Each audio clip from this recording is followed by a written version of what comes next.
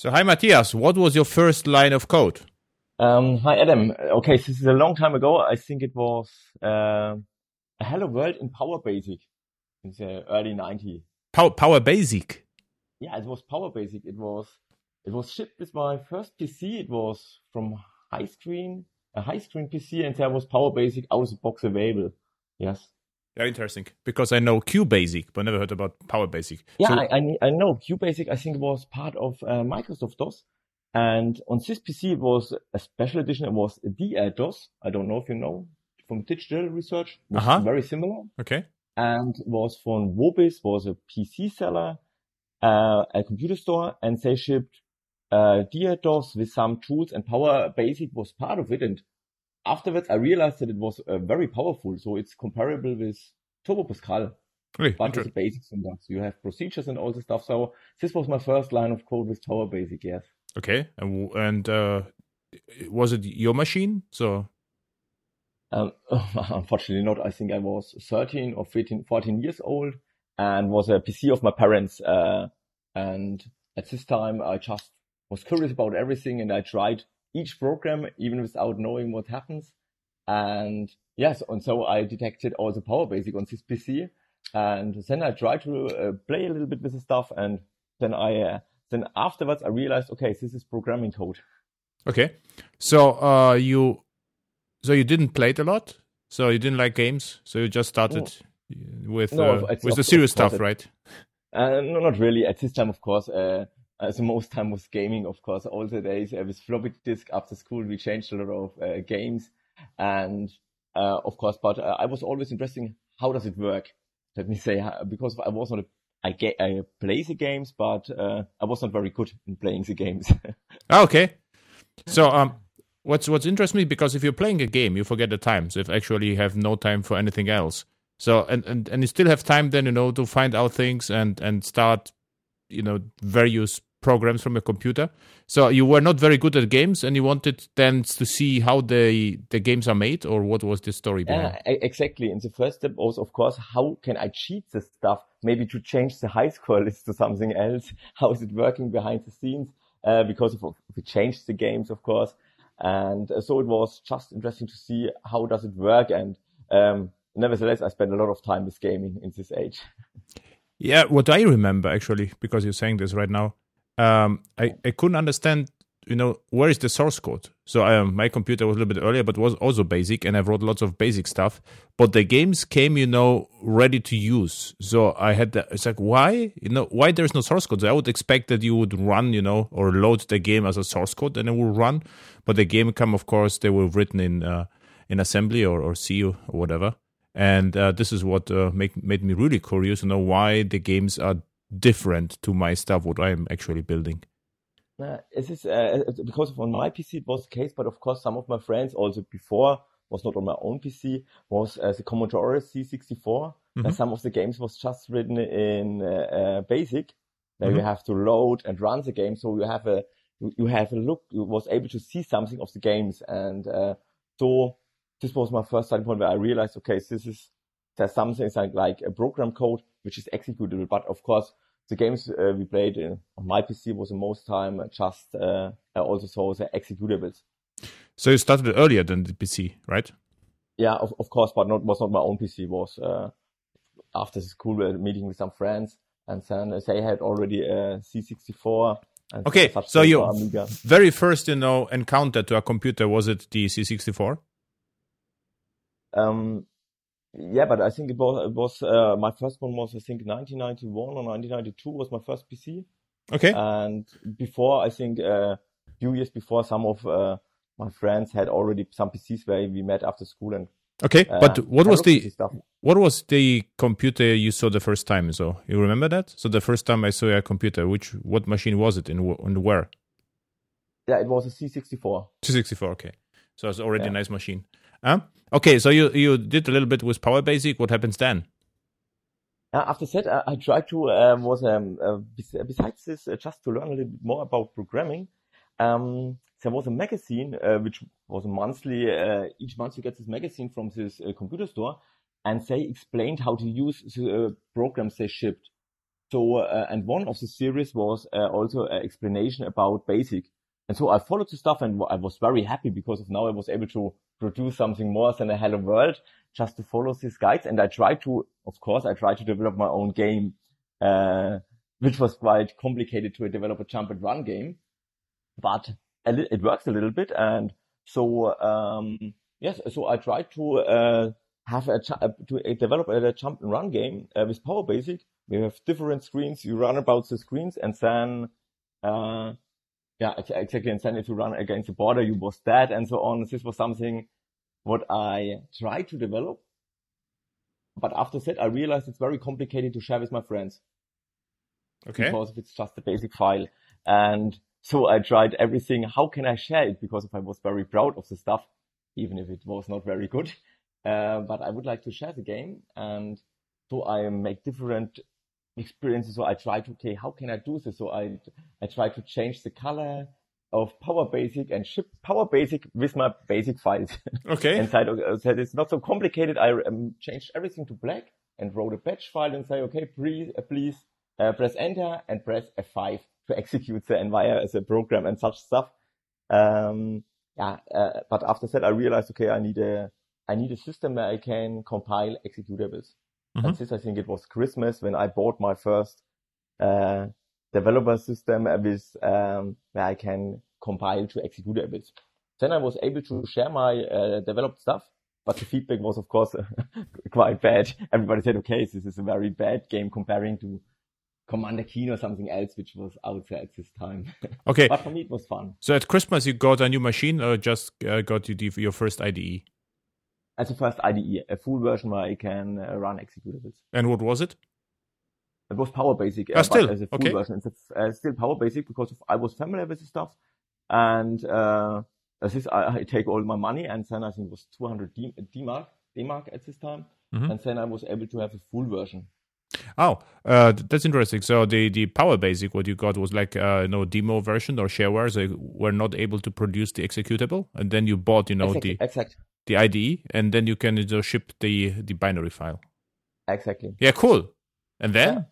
What was after that I switched to Turbo Pascal. Okay. After I had the full version, a few months later I switched and said, okay, Turbo Pascal is still cool, and so we got a license from school at this time, so it was fine.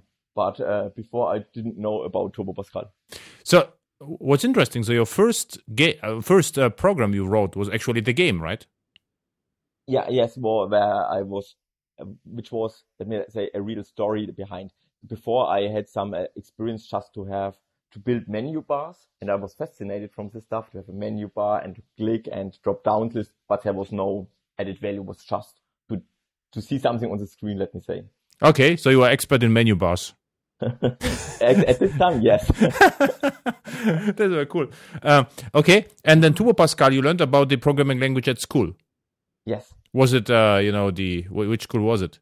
It was in Germany. It's a Realschule was it this time. Okay. And at this time it was very progressive. Let me say, was already in school. We had in the 8th class, we already learned a little bit about GV Basic from the C64, and from the 9 and 10 class we worked with Turbo Pascal. I think that the Realschule is the high school, something similar to the international business. Maybe. I'm not completely sure if you can compare. Yes, maybe, yes. Yes, something like this, right? This is the second major school, I would say. Yeah. Okay. So, and you liked Turbo Pascal, or you still preferred Power Basic? I liked it, but from the ideas, I think it was almost the same, because of also Power Basic supports procedures, call by reference, call by value. So, but the cool thing was, I understand it's cool what I have done before.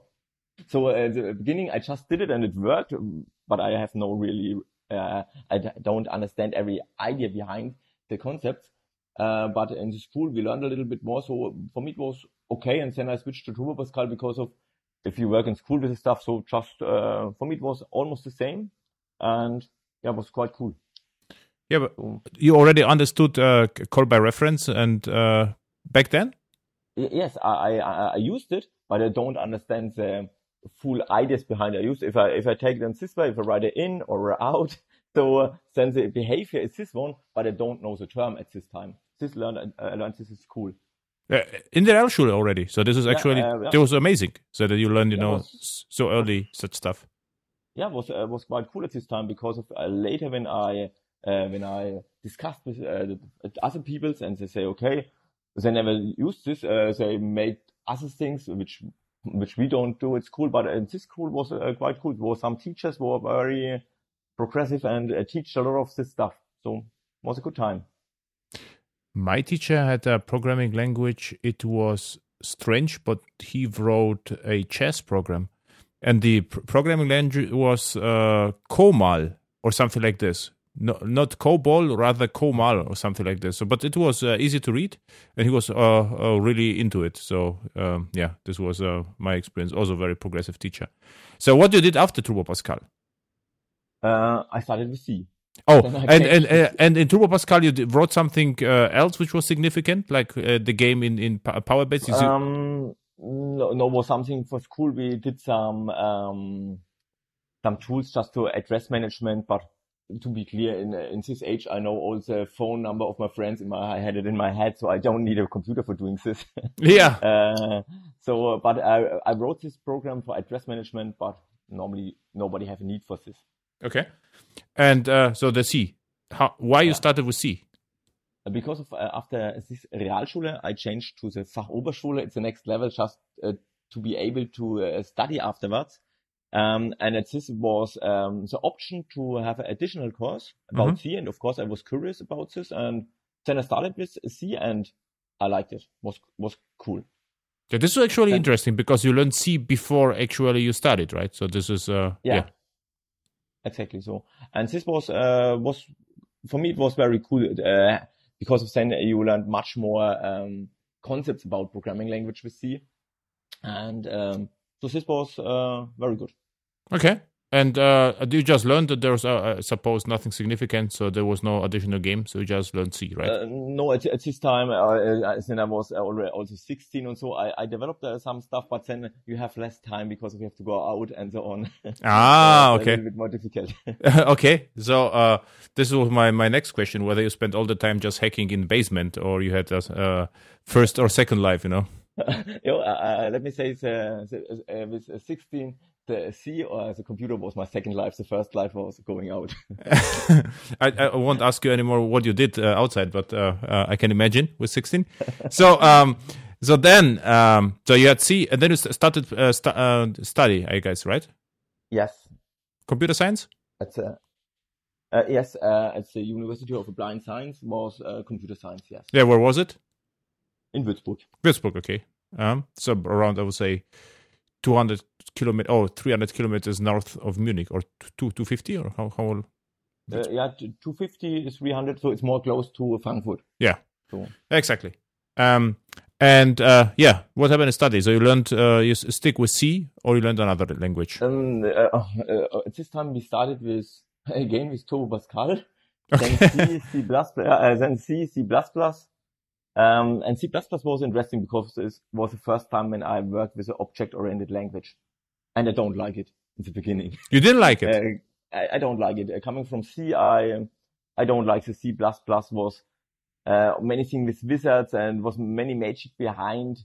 So maybe I started wrong because after we got the idea and the concepts, I started with ActiveX controls. Mm-hmm. And this was writing ActiveX controls was not really intuitive for me. So you have everything to do with some wizards because otherwise it's become too complicated. And so I don't was very happy about my experience with C++. So I assumed it was Visual C++, right, from Microsoft? Yes. Yeah. Exactly. So then probably you were better because you know the and which C compiler you used at the Fachhochschule of the FOS? Linux? No. I think it was already on Windows PCs with Microsoft Visual Studio. Okay. Was not on Linux. So. Okay, then it was probably Microsoft as well. So, because I wonder whether you were better than the profs, if you know already C and they wanted you to use, wizards. So probably, there were different expectations. After I realized what we did at the university at this time, I don't visit it too often. I was not so often in the university. So Okay. I cannot share if the profs are better. I think they have experience, but from my experience, they just teach some basics, and the mission of the students is to go in detail. So, but I Yeah. don't was too often there. Okay. But you finished the study? Yes, otherwise I would have get trouble with my mom. Ah, okay. So at the study, Very easy. nothing significant happened. So you survived the study and spent a lot of Mm. time outside because you were older than No, no, no, 16. no, No. no. I was I insist was a little bit more older. Okay. Because of, also at the university we did different more programming language like Fortran and so Okay. on. And I think okay, I don't get what. So if you know C, Turbo Pascal, and then you do Fortran, I said okay, who's using this stuff? It was a little bit strange. Yeah. But of course, you realize the problem is very good with the floating arithmetic and so on. But in this, after 1 year, university was as a first internship, Okay. and this was quite cool because of I was the first time in touch with Java. So during this, Java was quite new, and this company said, okay, maybe it's cool if some of the students get some experience with Java, so we can just follow this, just to get also an idea about Java. So and in this company, I worked as a working student afterwards. So the most time I was at work, Ec- after, not Yeah. at the university. So because I just I follow the money, let me say. Okay. And which company was it? It was in Würzburg. It was Nobiscum. It was a small consulting company for the insurance industry. Nabiscum. I heard about them. As Yes, I know because I worked for a long time at this company, and I think in the chat before we talked about, I think 7 or 8 years ago, I asked you to do a training at this company was in Würzburg, Okay. Rotterdorf. Okay, then it was Nobiscum. Okay, so Yeah. that's interesting. So I thought this was a different company, but Nobiscum. Okay, cool. So you spend a lot of time at the company, and you learn Java. And which software you wrote for the company there? You know it. In the beginning, during the internship, was just because it was a test, it was a front end for CVS because it was only always command line. Mhm. Was a long time before Subversion, and so just to have a test how is it working, the threading model and so on. This was the idea from my boss, just to see how it's working, if it makes sense for this company to also to switch from the technology stack because it was all C and C++ guys, also to get more familiar with Java at this time. And so this was a test. So I wrote this tool for the UI, and it was a small tool in the end, and we collect a lot of experience. Okay, so they were happy with the outcome. Yes, I think I think we also used it for a short time, but then not too long because of then for some reasons with the major customer there was some commercial subversion CVS tools out there where we forced to use. So we don't use it too long, but it was used in production, so it was quite cool. So in Java, you spent most of your time on the client side, so Swing. And in the beginning, Swing was not part of Java, so it was AWT in the Oh, first so you were really early. So and you started was with AWT. so you started with JDK 1.1. Yes, 1.1. I think at and Swing was added at 1.1.3 or something else. 1.2, I think. Or 1.2. I don't remember because. So at the beginning, what at the beginning happened? Swing was optional, so you had to download Swing Yeah. as a bundle, and there were the packages com, sun, Swing, and they included to Java and renamed the packages, which caused some drama back then. So they renamed com, sun, Swing to Java X Swing. And this is what I did in the end of my internship because I first started with the AWT, and it looks ugly. It was working, but looks very ugly. And then I explored for me, okay, so there's additional library Swing, and then I changed the UI to Swing. okay, But as an external dependency. yeah, this is also what I did. So we were exactly at the same time in projects. Yeah. Okay, but this was it was an internship, so it was not a project where you have the customer pressure, let me say. Yeah, in my case it was the same. So we evaluated the Okay. Swing for a larger project, and so what I just remember, if the Swing was external library, it was not very stable. There were lots of bugs, also rendering bugs. Yeah. Okay, cool. what's then? So I mean, you stick with Nobiscum and you create the CVS client. What was your next project? Okay, so then after that, I started earning money for this company as a consultant or during my study already, and I switched a bit to a strange stuff. I worked for 3 or 4 years after the time as a Lotus Notes consultant. Was very popular in big companies as collaboration tool. So and they had this Lotus script language, which is quite similar to Visual Basic, and this was the first step. But then I think after 1.5 years was quite cool because of then they changed a little bit. With Lotus Notes 5, the backend was able to write also Java again, which I was quite happy. So I was able to code and a little bit more reasonable stuff. And so we did very crazy things at this time. For example, because of the UI was so ugly, we decided to develop some ActiveX controls and implement the Internet Explorer and write everything with HTML for the UI. For Microsoft specific HTML, because of this, if you develop, I think it was Internet Explorer 5 or something else, if you develop specific HTML code, it was possible to write very nice UIs already at this time. So, and this was embedded in Lotus Notes in the end. Because of this was from a strategical point of view from our customer, it was fixed to use it, and then we did a lot of dirty hacks. But Lotus Notes looked actually good. So do I remember? It was a long time before. Okay. No, it wasn't that long. So my encounter with Lotus was 1997 when JDK 118 was out. And the reason I know that, because we tried to access Lotus Notes from Java, and there were JDBC-like drivers, so we were able to do it. And the user interface, this was like, the tiles where you can push the tile. There was the database behind. And it was like, yellowish, the color. And it looked actually, for me, really pleasant. So it's not like it was, it was interesting. Yeah, you are right. Because of this, also the views was quite cool. But if you go to the forms, was some problems like the requirements was just to have a drop-down list of some of the entries as strike through. Okay. And so on. Or we had forms with more than 1,000 attributes on tabs. Okay. And Lotus Notes was not able to manage 1,000 attributes on one form. From the database was okay, but we have 64 kilobyte problems. With the normal stuff, we had to save it in rich text fields and so on. Okay. To have more memory. And so, because for some specific reason, for the business requirements, maybe was not able to manage this with Lotus Notes from the UI. Because of the views and so on, we keep this because it was quite cool, the stuff with the replication and so on. And yes. So Lotus Notes became actually really popular because there was another database called CouchDB.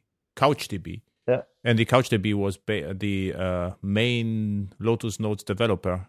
I think took the idea and open sourced the ideas as CouchDB. Okay, I didn't know this, but for me, when we talk about the last 5 years, NoSQL database was more and more popular, and I was remembered back to the time of my Lotus Notes consulting time because was already similar like a NoSQL data store. Yeah, exactly. Document the Lotus Notes stuff, the documents. Yeah. Okay, cool. So you were then a Notes consultant, and then back to Java with Notes 5. What you did then? After that, was something because of some of the strategic point of view, some of the people was not convinced about Lotus Notes to write really business applications for the insurance industry. So, but from the front end, it was fixed.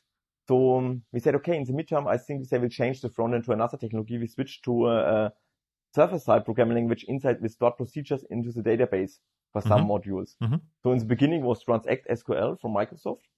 And after that was a strategic decision. This was a big insurance company in Munich. And then they decided, okay, we have to switch to Oracle. And then I spent more or less 1 year with PL SQL, which was also quite interesting to have this experience with PL SQL on the server side. And exactly. And after this time, I think I completely switched to Java. Okay. So you were back in Java, I assume JDK 1.3, 1.4 time base? Yes, 1.3. I think with 1.3, we started real projects without Lotus Notes just to have Java systems. Okay, so and then you spend a lot of your time, I think, on the server. Then, right? Was server side programming? Yes, but also, of course, depending on the client, you also have to develop some UIs. But I was more interested at this time in the backend. Yes. Yeah. Which server you used back then? At this time was typically Tomcat. Okay. Yes. Tomcat.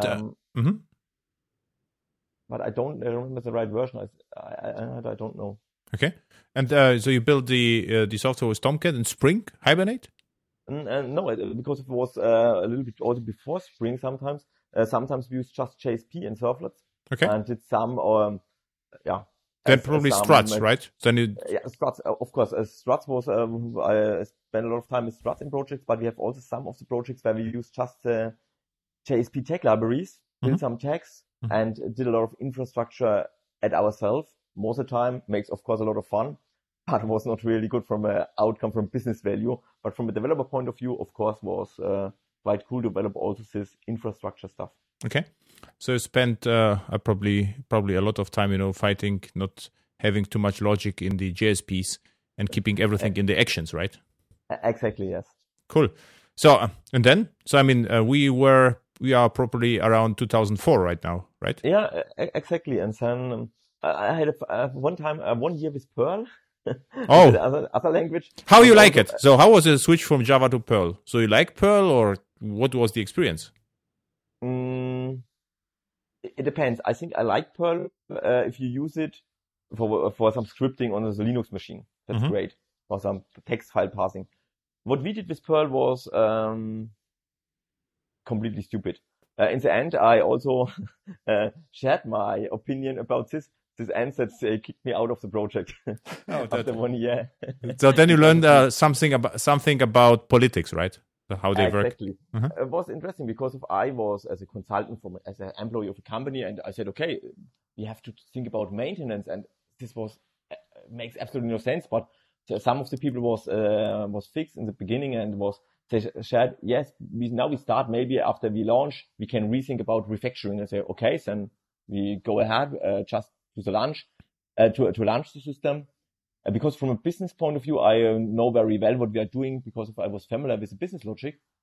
And said, hey, okay, we did this. And I said, okay, we have to refactor this. This will become a maintenance nightmare. But what I don't realize that the other guys was a lot of freelancer. And there was a different objectives. Yeah. Their objectives was just to bring some friends of them into the project and never get out. And I was saying, no, I'm not investing to work for the next 10 years in this project. I will do. My idea is to do a good job, and then we give it maybe to the maintenance department. So this was, as you said, I learned a lot of political behavior in projects. I never actually got this strategy. There was a lot of companies try to spend as much time as possible in a single project, because such a strategy actually never pays off. So of course you could in short term sell a lot of hours for a company, but is it actually enough stuff to do around the world? So if you spread your clients, so you lower the risk, you learn more, and your clients even like you better because they have the feeling that you're not trying those to how to call it, to drain them, and yeah, but this is what I also observe is like if they are a project, I try to put as much people as possible to a project. Yeah, but from a financial point of view, the funny thing is, 10 years later, I visited this company for a different consulting job because they had a lot of problems and they migrated a lot of stuff, and I know some of the guys from this time. But the freelancers, some of them was still there 10 years later with a very good daily rate. For them I think it was a cash cow. Yeah, but the question is, they were properly lucky. But the question is, are they still at the company? Have they learned something, and whether they are still in business? Yeah, this is the interesting part. Exactly. Yeah. So then next steps. So you spend the time with Perl, and then I think yes, we did. After that, I started a lot of this Java systems. Always insurance. Always, this company was for insurance consulting. So always on insurance, different insurance companies, in different countries. There's both projects, but often also with UIs. So I also started at this time to build up UIs with JavaScript, and sometimes also to have the logic in JavaScript. And this time we often did this, yes. Hey, cool. So this was probably the old JavaScript. It was for sure the old JavaScript with this and that and functions, right? And modules. Exactly. Yeah. Exactly. jQuery. jQuery was very cool when it came out. Yeah. When we used it the first time, so it was very cool. But I never got the problem because for me, because as I mentioned before, I was already familiar in the early 2000 with Microsoft specific JavaScript code and HTML.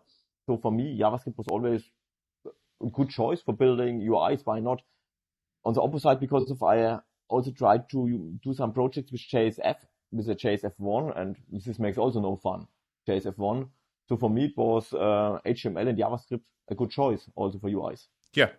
And what I found early is in Java, I also had to parse XML. And at the beginning, you could use the built-in DOM API. And what I realized that the DOM API in Java is identical to the DOM API in the browser. And so for me, it was really easy to move from XML backend to frontend because it was exactly the same API. Okay. Yeah. You don't remember this? This document org W3C DOM is still in Java out there, so you can still use it. Of course, we also used it. But I think sometimes if we have to pass some HTML files, because of just to get some information from other websites where we have no backend access. So for this we used it, but on the front end stuff, normally we just use jQuery stuff to navigate through the DOM and with the CSS selector already at this time. No, what I meant is we had to parse different XML files in the backend because of backend communication. So I was already familiar with the DOM concept because because the Java XML parser, how you set the attributes and there is a different node types, and you got exactly the same experience in the browser. Yeah. So this was for me. So I realized, wait a second. So we have two implementation of the DOM. One is C and the other one is Java. Yeah, you're right. Yes. Mm-hmm. Okay, now I got it. Yes. Cool. Yeah. So this is actually amazing what you already did. So you Java, Perl, then JavaScript, and then back to Java again. Yeah, and then I also keep at Java. Then I was different projects, different technologies, but I think 2006, 2007 around. Also from the technology stack, we moved a bit more to JBoss at this time. I think JBoss 5 was out there in 2006. Mm-hmm.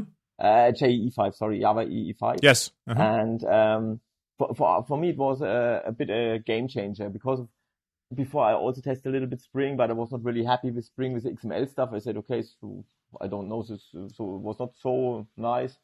And so with Java EE5, I was very fascinated. I think that's cool. We should go ahead with this technology for new projects, and this is what we did.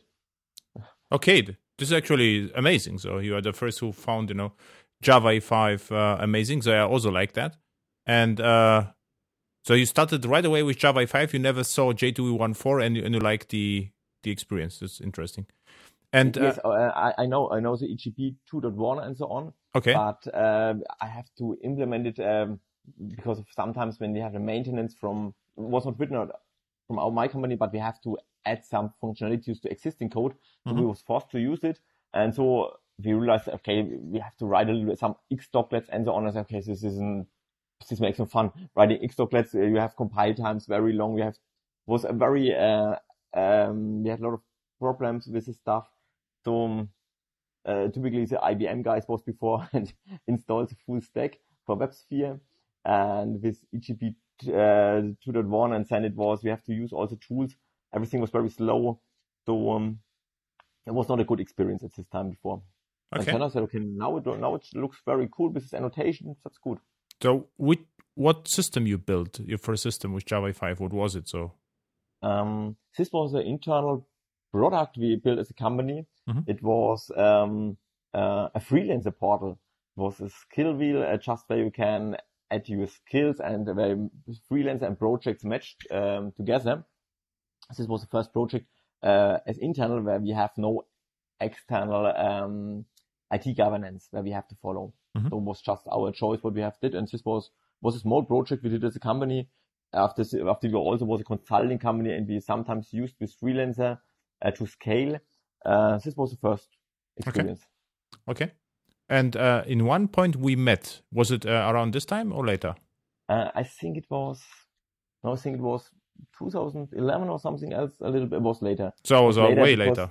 Okay. Yeah. So it was 2006, I think, when we 2007 when we built the systems. Then we was in some projects, but some of my colleagues worked still in C projects, and then it's also I make a little bit more career in this company.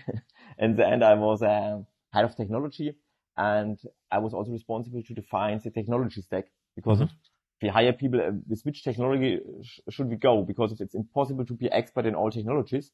So, and for the Java's ecosystem, we have to think, okay, should we go with Spring and become Spring experts, or make JEE? And for this, I also had the budget, which conferences should we attend or visit, which trainings do we book? And this was the time when I said, okay, it makes absolutely sense. Maybe if we ask Adam Bean if he can do an in-house training just to share this knowledge about all the colleagues. Oh, I didn't know the background. So this was interesting. So I remember it was shortly before Christmas. So this is what I remember. We met somewhere. And there was a workshop where we also hacked together. So you ask questions and we hacked together something. Exactly. And so we never met actually afterwards. So for 8 years, and then I met you somewhere on Twitter. You tweeted something, and I say, okay, I know you from somewhere, and I say, okay, this is from back then, so it could be interesting conversations. So this is the background. And what was the decision afterwards? Was it Spring or Java E? No, it was Java E. But in the end, of course, as a consulting company, we are also customer driven. But in our case, we had often the choice, because we did not just sell some developers. Typically, we do projects where we try to solve a business problem, and we had the choice. Of course, we had to be compliant with our customers, and for example, it was fixed to use an Oracle database and to use let the system run on a WebSphere, or maybe on a Tomcat or on a Wildfly. And then if you have the choice, we say, okay, we would like to go with this time JBoss. This was, so if we have the choice to control this process, we go with JEE. Okay. Was it a good decision? So people like it, developers and you. So what was the feedback? Yes, I would say as I liked it, but my experience is also you have to sell a story also to developers. If you sell a good story, they like it. So it depends a little bit. So because of what I realized, not every developer is curious about new technologies. Some developers are just happy with, if they understand one of the ideas and concepts, they are fine.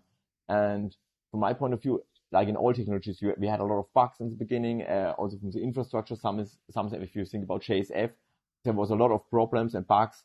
You could have a lot of problems with memory leaks. But you have the same in other technologies. So with other frameworks. So, and in this case, I think I was able to sell it in a good manner, that it's a good idea to go ahead with this stack. And also, yes, also I think it changed also a little bit on conferences when you visit.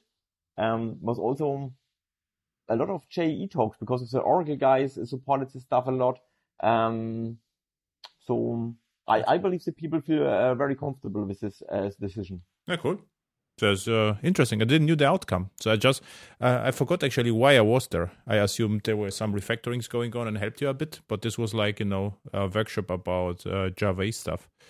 Okay, cool. So you stick with Java 6 then probably, and Java 7. And yes. were there any really interesting project afterwards, or just, typical? Yes, maybe an interesting experience. Then after you visit the company, I think I changed, was 2013. I changed the company because I stayed for 15 years at this company. And then for me was just to have a new challenge. So I switched to Italian company. And the mission was to build up the business in the German-speaking area with another guy, with my general manager from this time at my former company. We changed to a new company, and this was more, let me say, a business job. So from a technical point of view, my mission was just to adapt the systems that it's working on because of this company was not a consulting company, they have a product. And my mission was just to adapt this product that is working in Germany from a regulatory point of view, was also an insurance system. And this system was, from a technical point of view, not the best, let me say, had its root in the early 2000s. It was developed by some C developers. They just use the Java API, but I believe they don't understand the concept of hash map, for an example. Okay. Because everything was structured like a struct in C. And so what was the interesting point, everybody knows this in the company because there was no stupid guys, but you have the problem to change it. Because of, if you design a product, and in our business for the insurance industry, it's very important to have the possibility for customizing the systems. And if you set up a system where the customizing is based on Java extension, you have big problems if you would like to refactor anything in your core. And this was a problem. And so one of my jobs was also to architecture, from an architecture point of view, to find some solution how we can migrate the system to a modern architecture. And in this company, I learned a lot more about politics. Okay. How this is working. And yes, and I worked for this company 5 years. We was also successful in Germany to sell the system, to implement. But from a technical point of view, it was, there was proprietary frameworks even for persisting data. And so I learned a lot of stuff about how to maintain system, how to develop products right. But there was no funny things about JEE, let me say. This was something I developed afterwards in my spare time. Okay. Because I loved coding. Because at this time it was all, let me say, sometimes it was a little bit more PowerPoint than coding at working time. And you enjoyed the PowerPoint time? And because of, after I was working in the night in my spare time was okay, because I think I collect a lot of experience, because if you design a system, what you have to consider, what is important also to write, if you would like to write an international system. So from a business point of view, it was very interesting. But in the end, I love coding. That's the point. So, and then what happens afterwards? Afterwards, was also interesting because it was a private equity managed company. So I had also some shares. Okay. And after this private equity company changed, this happens normally every 5 to 7 years. I think, okay, I'm out. I take the money and I found my own company. And also with the guy, my co-founder Pierre, he also was with me at Nobiscom and also at this former company. So we worked together for 15 years. And then we said, okay, we found a new company, Take 11, and this happened last year. Oh. And in the beginning of last year, we found this company, Take 11, where we built our own product with Java EE8, Jakarta EE8. And now I'm responsible for the IT governance. And of course, now we can do things which makes fun. Okay, cool. So you have a startup. Is it a startup? So you decided to use Java 8 and no one forced you. So this was your choice. And you still like the decision? Yes, I think it's a perfect decision. Okay. And which server do you have for the backend? This is something at the moment we are running on Wildfly. Because for authentication we use Keycloak. And for Wildflow you have a very good Keycloak integration. You have a submodule from Wildfly, from Keycloak. So at the moment we use a Wildfly. But sometimes we think about if we should change maybe to IBM Liberty. Because of Wildfly is very slow in implementing the MicroProfile APIs. Yes. At the moment, they're still on 1.3, and there's also no roadmap where you can find if they implement when they have in mind to implement new stuff. But at the moment, we are more or less happy with Wildfly. It's just working. We can focus on business logic, and this is our idea. We are not interested in doing infrastructure. Yeah. This is also my opinion. And what you can do with Whitefly, there is a project called smallry.io, and you can pick the MicroProfile stuff and put to your war, and it will work on Whitefly. So you get your MicroProfile stuff. The problem is the war is a little bit bigger because this is the MicroProfile stuff. And very similar to Whitefly is Quarkus. You have to look at this. This is a Red Hat project, and it comes out of the box with MicroProfile. So this could be also interesting. But yeah, Whitefly is really slow. I don't get why. So it is like, for me, it is like, I mean, it is completely strange because Red Hat has all the MicroProfile implementation, and they, for unknown reasons, don't ship it with Whitefly, and they hurt actually their own customers with that. So I have no idea why. Because of the ship, and now in a quarterly manner, so every 3 months a new version of Whitefly is out. So I'm also, but I think the MicroProfile is part of the Thorntail, stuff. So by Thornton is going to be end of life. So Okay. yeah, and the alternative is Quarkus is called. So Yeah, I know Quarkus we already have in our backlog. I hope in the next our sprint ends in 2 weeks, and we would like to change 1 or 2 of our microservices to collect the first experience with Quarkus. Yes, of course, because I believe it has a real added value, because of even if at the moment we talk about 15 to 20 services we have, and if you go to a cloud provider, memory counts a little bit.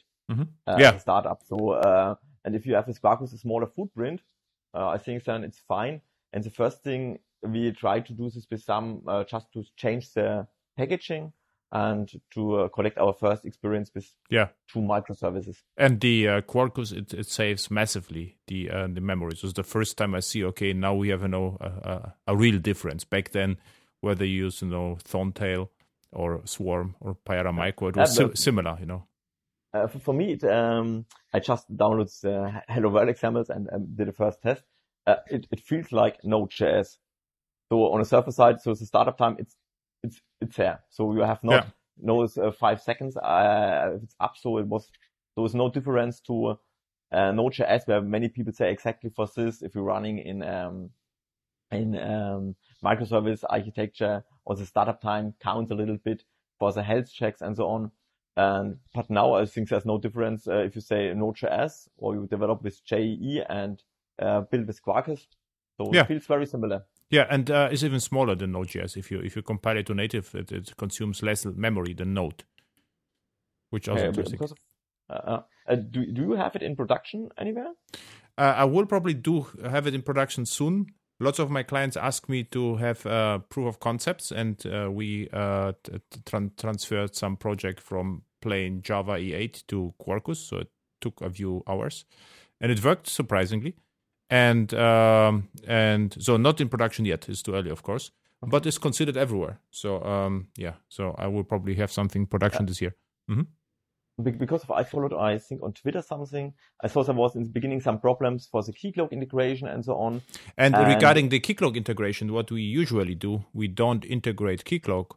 We use MicroProfile JWT, and the Keycloak is just used, to implement the flow and to provide us the token. So we don't use the Keycloak adapters or quick Keycloak filters. This is exactly the same approach we discussed.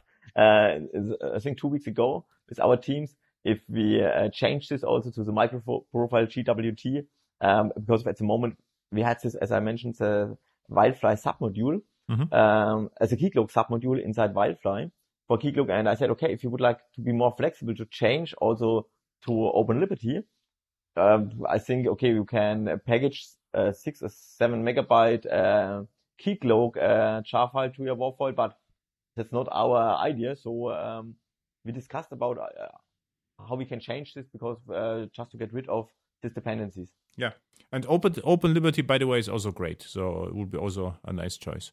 So we talk a lot about the infrastructure.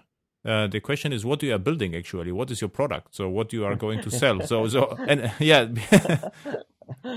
Yes, as I said, I'm the tech guy. My co-founder Pierre is a sales guy. But of course, I'm also doing the pre-sale stuff. At the moment, we are building an insurance platform. for a core insurance system, which means the heart of of an insurance company. Wow, it means so. And who is supposed to use it, or what is the idea behind? So it's like if I would start my own insurance, I could use your stuff as a service, or Yeah, you can use it as a service, but at the moment in Germany, most of the company they would like to have a cloud-ready system, but they would host it on-prem at the moment. Mm-hmm. But they say maybe in a few years we would move the system to the cloud. For example, we have at the moment one of our customer, we replace a system which is from the 70s. So Okay. it's a COBOL system, and the developer would like to go to pension. So that's the reason they have a need. And there's a lot of small insurance companies out there which have exactly the same problems. They have legacy systems written in COBOL. They have to migrate because of there's no developer who can maintain the system. And we provide them a solution. Of course, there are other providers out there, not too much, fortunately, but typically they are very expensive.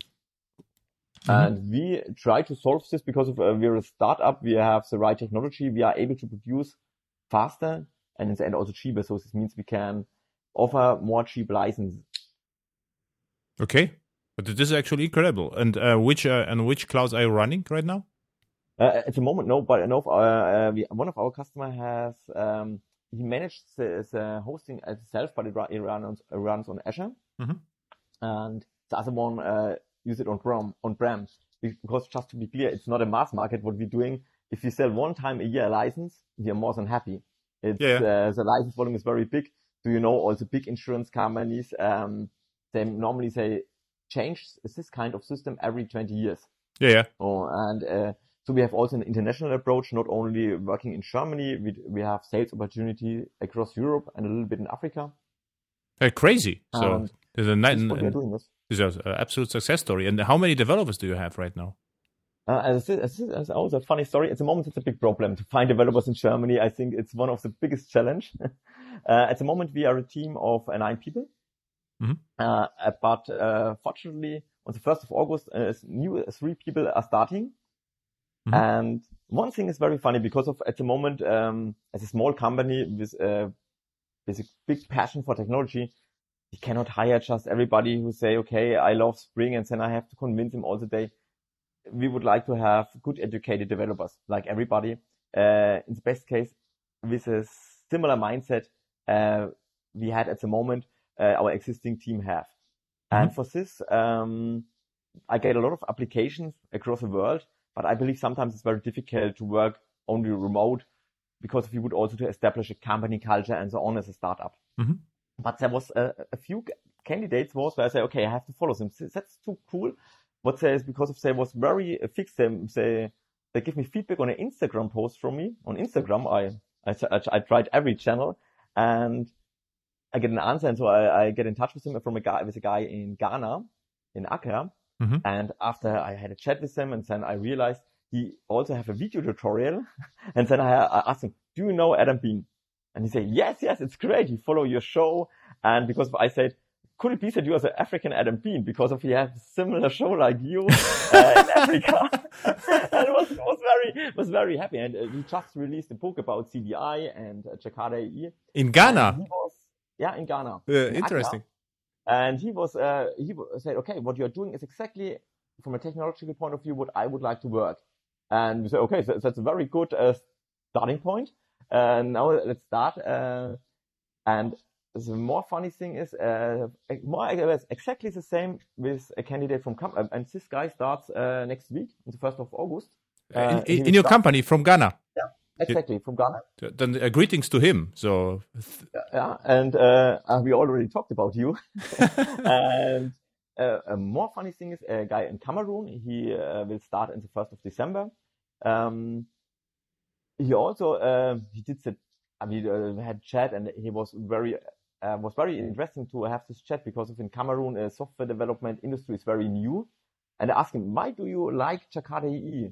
And what do your colleagues on the university? And he says most of them use Python, learn Python for machine learning. It's very popular and so on, but he don't like it too much. And he said, okay, he prefers the Java, and said, well, good, right answer. And then we always do a test for challenge the guys. We give them a test just to see. And he had the complete Ajax stack. And after I saw it was a complete Ajax, your Maven archetype he used. And okay, this for our backend is exactly the approach Sin was and so on. We also do. And so it was very funny. And then I said, okay, he said, yes, he follow your show. And this is where he knows the most about JEE and Jakarta E because of he's still at the university and he completed and then he started on the 1st of December at Tech 11. So it's very funny to find people with this technology stack. Normally the people knows you. And then it's very easy because as Tech 11 you can say our architecture in the backend is influenced from from your show and so on. And if somebody knows your show, you can, I would say we can very fast enable him.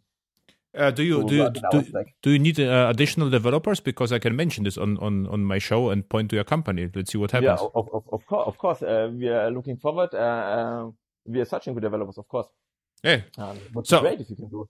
So this is actually what was absolutely not aware. So what I didn't knew that you are watching my show, what I also didn't knew that you use, the boundary control stuff or whatever we talk in Ajax. And the whole Ajax thing is even funnier because how it started, similar to you, I think it was around your time, I got a lots of requests from different companies, help us establish architecture with Java EE and for me, the world is like, two parts. So like the funky part where you just like, play with things, and the people who would like to have to make things done. And they usually tend, to use something like Java in my world or MicroProfile right now. And so I'm on the, more boring part. And but the problem is I got so many requests, I couldn't manage them. I said, okay, what we can do, I will focus on more specialized requests. And then, the more general topics we can handle at the airport. But because I always flew from Munich and I saw, at Munich, like Municon conference center, it's like, why I'm not doing this here? Because the people could, come to me. And I started this, just because I'm alone, just not to say no to my clients too often. So, okay, then I can say I have no time, but if you like, come to me at Munich. And this is how it started. So there were the workshops at Munich airport. And by the way, the very first time, I assumed everyone will come from Germany, but the first one was already international. And the Airhacks TV, what you mentioned, the show, was similar. So I got so many requests via email. It's like I cannot, answer technical questions every day. What I will have to do is to gather them and answer them at once because it's faster. And how to do it? And then I came the idea with the YouTube show. I don't know, this was 5 years ago or something. And this was the same. I assume, for my projects, people ask me something and I will answer. And what you are saying right now, this is a way bigger than I actually assumed. And what's also interesting, in all my shows, I mainly talk about the boring stuff. It's not like, the funky new reactive stuff. It's more like, what you can do.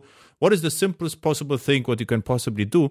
And what interesting, this is interesting enough, to make students in Cameroon exciting. So this is, and they help you, which is incredible, actually. Yeah, exactly. This is quite cool because at the moment, this is also from the technological point of view.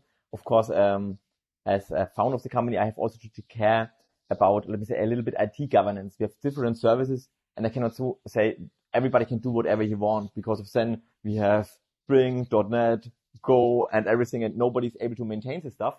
So at the moment, it's very easy. We can just say, use Java EE8 or Jakarta EE. Okay, if you need any additional dependency, just discuss it before.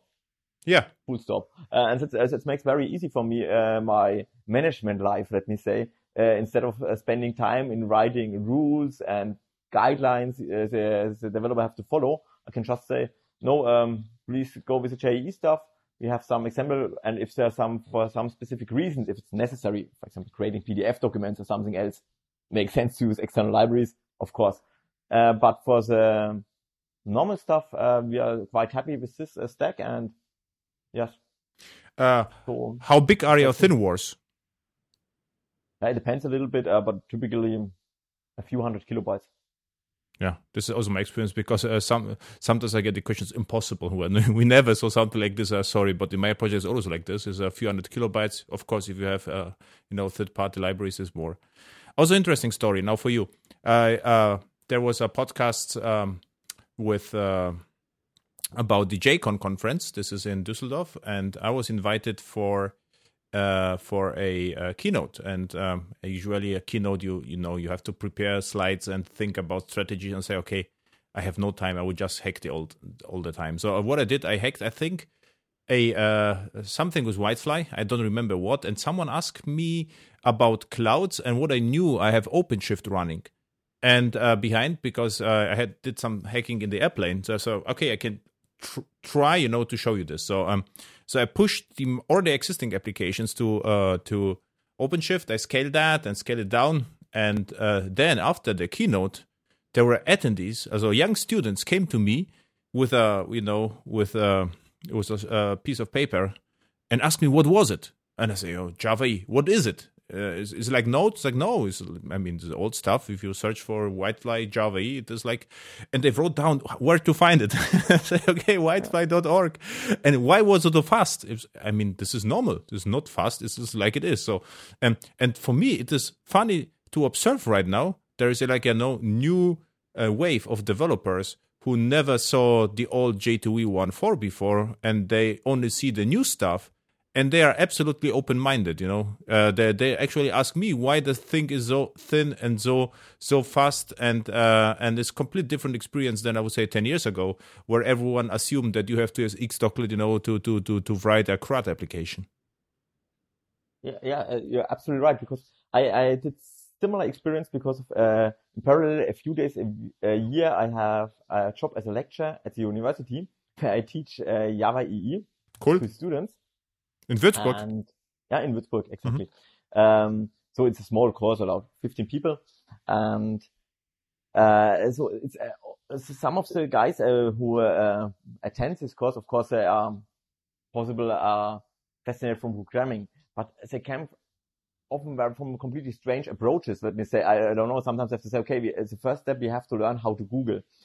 Because of sometimes they come with examples. Okay, have a look to the date. It was 2005 what you just refined out. And of course, this was very complicated. And then if you have a look to Node.js, looks, of course, more nice comparing to code snippets you find from the year 2005. That's one of the problems. I believe sometimes that the people didn't find the right sites in the internet for having the right approach. Yeah. And the funny story is sometimes I know, it's like, okay, Java E for me is a little bit boring already. I would try, just for fun, something else. And whatever I found what was new, the amount of code you had to write was more than a small JAX-RS service.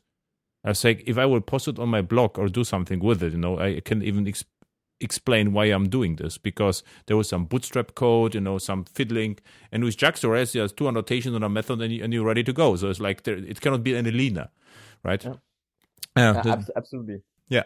And so you said you had 8 developers, one from Ghana, so Air Hacker, and the other one from Cameroon, also Air Hacker. Cameroon, he will start first, it's Artem, he will first start in December. He just has to complete his university study.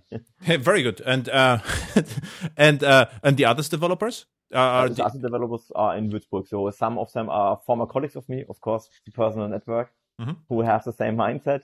And some of them are new, and yes.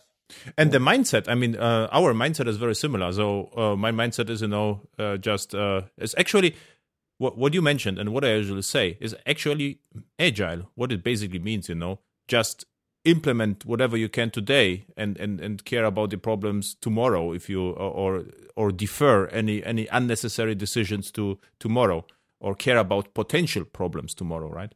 And so right now, if you download Quarkus, Open Liberty or Whitefly or whatever, you can start with nothing. So for me, what is interesting is the time to first commit has to be low. If it is low, the project gets automatically accepted everywhere because the developer can immediately start. There is no preparation. And start right now and don't care about the dependencies. But what I see is there are other developers who don't like this approach because it is actually boring. You have to focus on the business logic, and you cannot fiddle with nice frameworks and libraries and programming languages because there is no room for it, right? So your developers are like the getting things done developers. All of them, they enjoy it. Yes, I would say yes. But I think it's a little bit different because what you describe typically is projects, but we are building a product. Yeah, right. And we have a custom solution on top. And for products in our business, we have to think about that we have to maintain this stuff for the next 20 years. Yeah. And this is what I like the microservice approach, that we have just the API as an interface, where we can say, okay, we are able to refactor behind the scenes everything we would like. And if we think in 5 or 10 years, we go with .NET because of Microsoft make everything right at the moment, we are able to do this. So this is something where also from a sales point of view, we can say we have latest technology, but this every company tells that they have the latest technology at a certain time. Yeah. And what happens 5 years later? So how I sell it is not, we not only have the right technology, but we are only you have just minimal dependency on the technology, because if you see what you are doing with Java EE, we have a view business classes and a view annotation, so there is no a huge dependency on the Java EE stuff, right? Yeah, but in our case, if we sell something, we don't sell technology. No, of course. We sell business values, and the guys on the other side of the table are business people. They understand, for example, in our business, some of the big vendors, they make projects about they sell a license, a product, and to customize is around 50 million euro, the customizing of an existing product. And the migration of the old system is another 50 million euro. So this means these figures have the people in mind, and big companies like SAP, for an example, which are not so focused on this insurance market, but they have some clients in this business also. They pay just for a technical update. The customer have to pay around 8 million. Because of you have to test everything and so on, and there's no added business value. And this is the figures that people have in mind, and you have to convince them what is our strategy to keep this update maintainability costs small. Yeah. This is something that we have to, but if we have not to talk about war files and dependencies, this is how we solve this problem, but the people are normally not interested in details. Sometimes we get some technical reviews, but typically from enterprise architects who also don't understand this problem. PowerPoint architects who are not able to understand dependency management in detail. So for this, you have to draw some nice pictures. They understand the concept and the decoupling of the system of our microservices and so on. But what I meant is, if you just focus on the business and you only marginally dependent on the infrastructure, then if something happens, you can move faster the technologies and you can lower the risk. This is exactly. So what I also assuming you also don't get polyglot programming, right? So you're not propagating that every developer implements the microservice in different language with different stack, right? Exactly. What we're doing in the back end is Java EE, and in the front end we use ES6 and web components. Oh, also this. Also, I assume you use Angular or whatever. So you just use WebStandards and ES6. I started with the first prototypes when I had the vision of this company some years ago with Angular, and I liked it very much. And I was fascinated about the two-way value binding, and it was great. But then after Angular 2, I said, okay, we cannot go ahead. If this changed from Angular 1 to Angular 2 in this manner, that's a disaster. And then, had a little bit luck with the timing because of, I think the last 24 months, what happens on the browser is incredible. Yes. So, for Chrome and Firefox, I think 1.5 years ago, also Firefox had many lags if you just use the ES6 stuff. But now I think, we're writing our front ends with web components and ES6 and it works quite good. And if we have some technical guys on the table in workshops, for example, guys like from Codecentric, Uwe Friedrichsen, these are the guys who challenges us.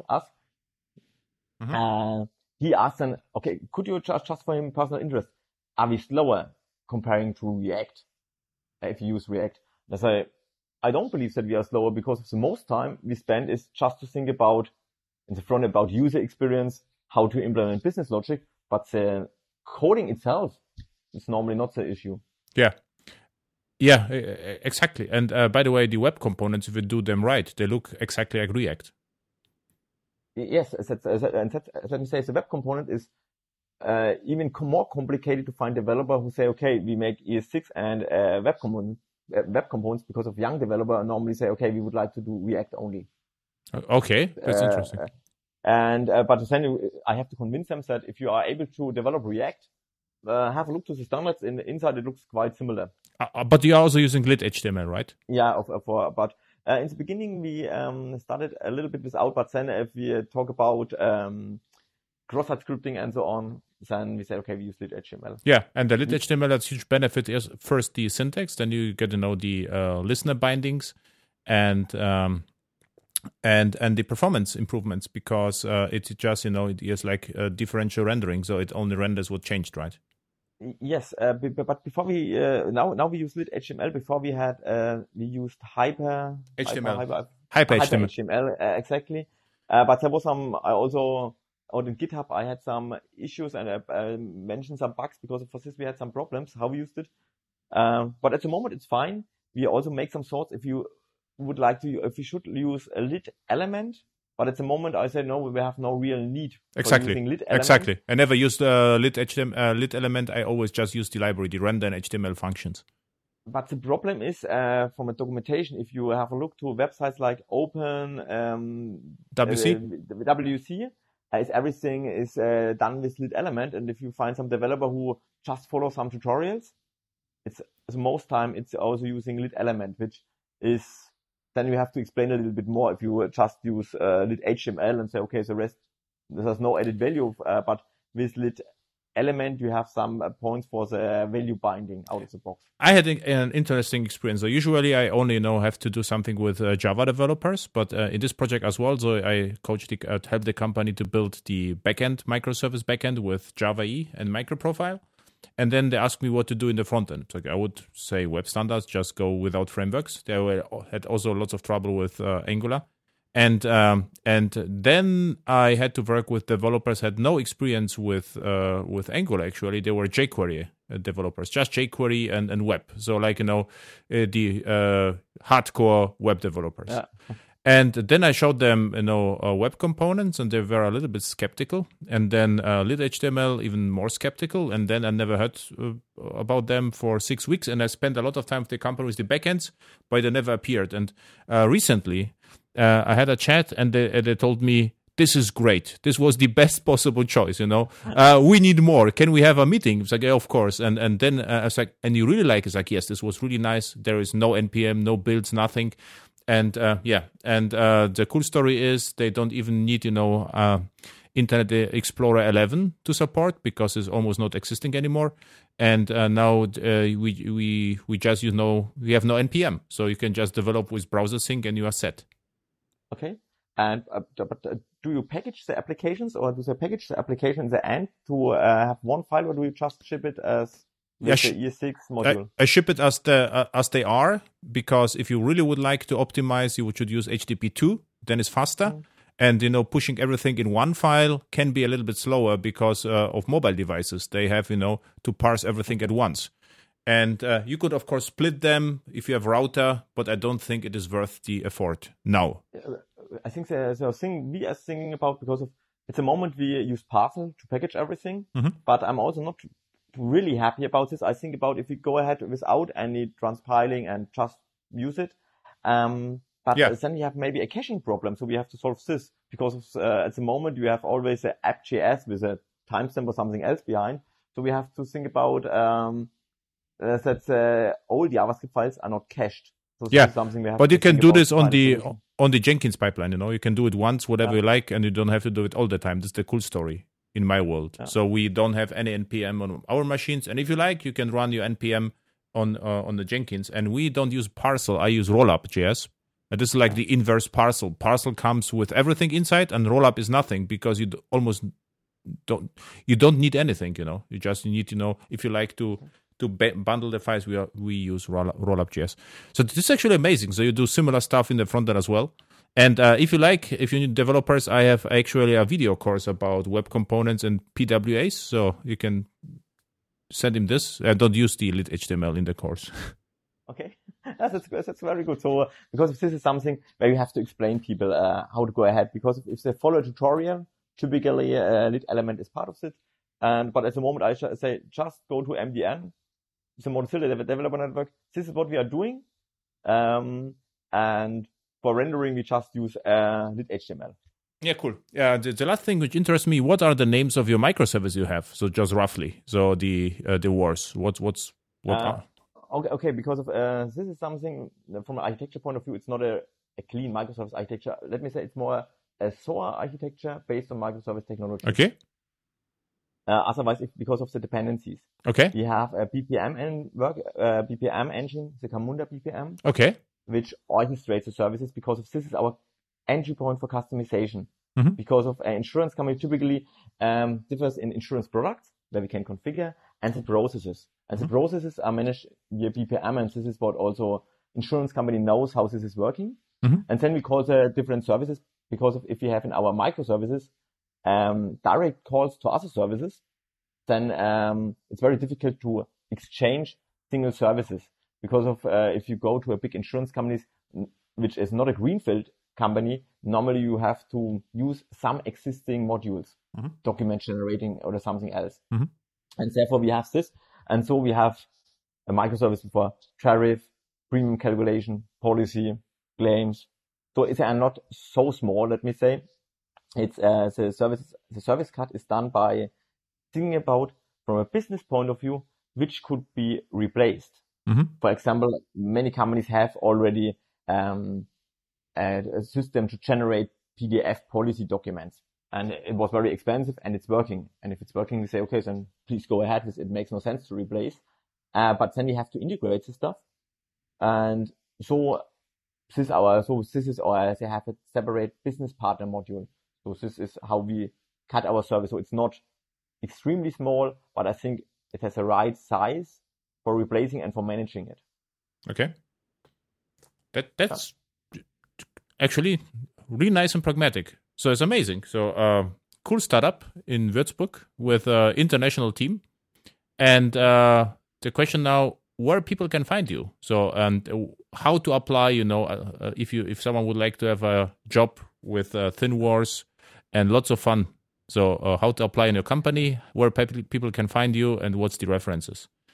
Yeah, you can just send me a ping on Twitter. It's Matthias Reining, or on LinkedIn, the same Matthias Reining. Okay. And what is the URL of your company?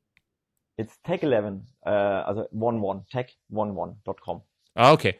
And if another company, someone listens to the show and would like to buy your services, then you can just go through Tech11 and they will find, someone exactly. who will. Okay. Exactly. We have no basket. It's no business where somebody say, okay, I have a basket. I say add and buy it. Typically there's some presentation and sales cycles, but of course we find it on our website, and then we start typically discussing about his need. Okay, perfect. And the episode I mentioned was the episode number 36, Java Native Database, with Markus Kett, and and Markus Kett organizes the JCon conference. This is where the interesting part with the keynote and Whitefly and OpenShift happened. So cool. So what we should do, Matthias, in a few weeks or month, we should repeat that and see whether you are still happy with Java and MicroProfile or even Quarkus. And another thing for the backlog, Quarkus come also with a small embedded decision or business engine, so you will also have to check it out. It's also nice. So thank you. Any final words? So everything? No, everything fine. Thank you very much. Was a great talk. Thanks. So thank you. Bye. Bye-bye. Ciao.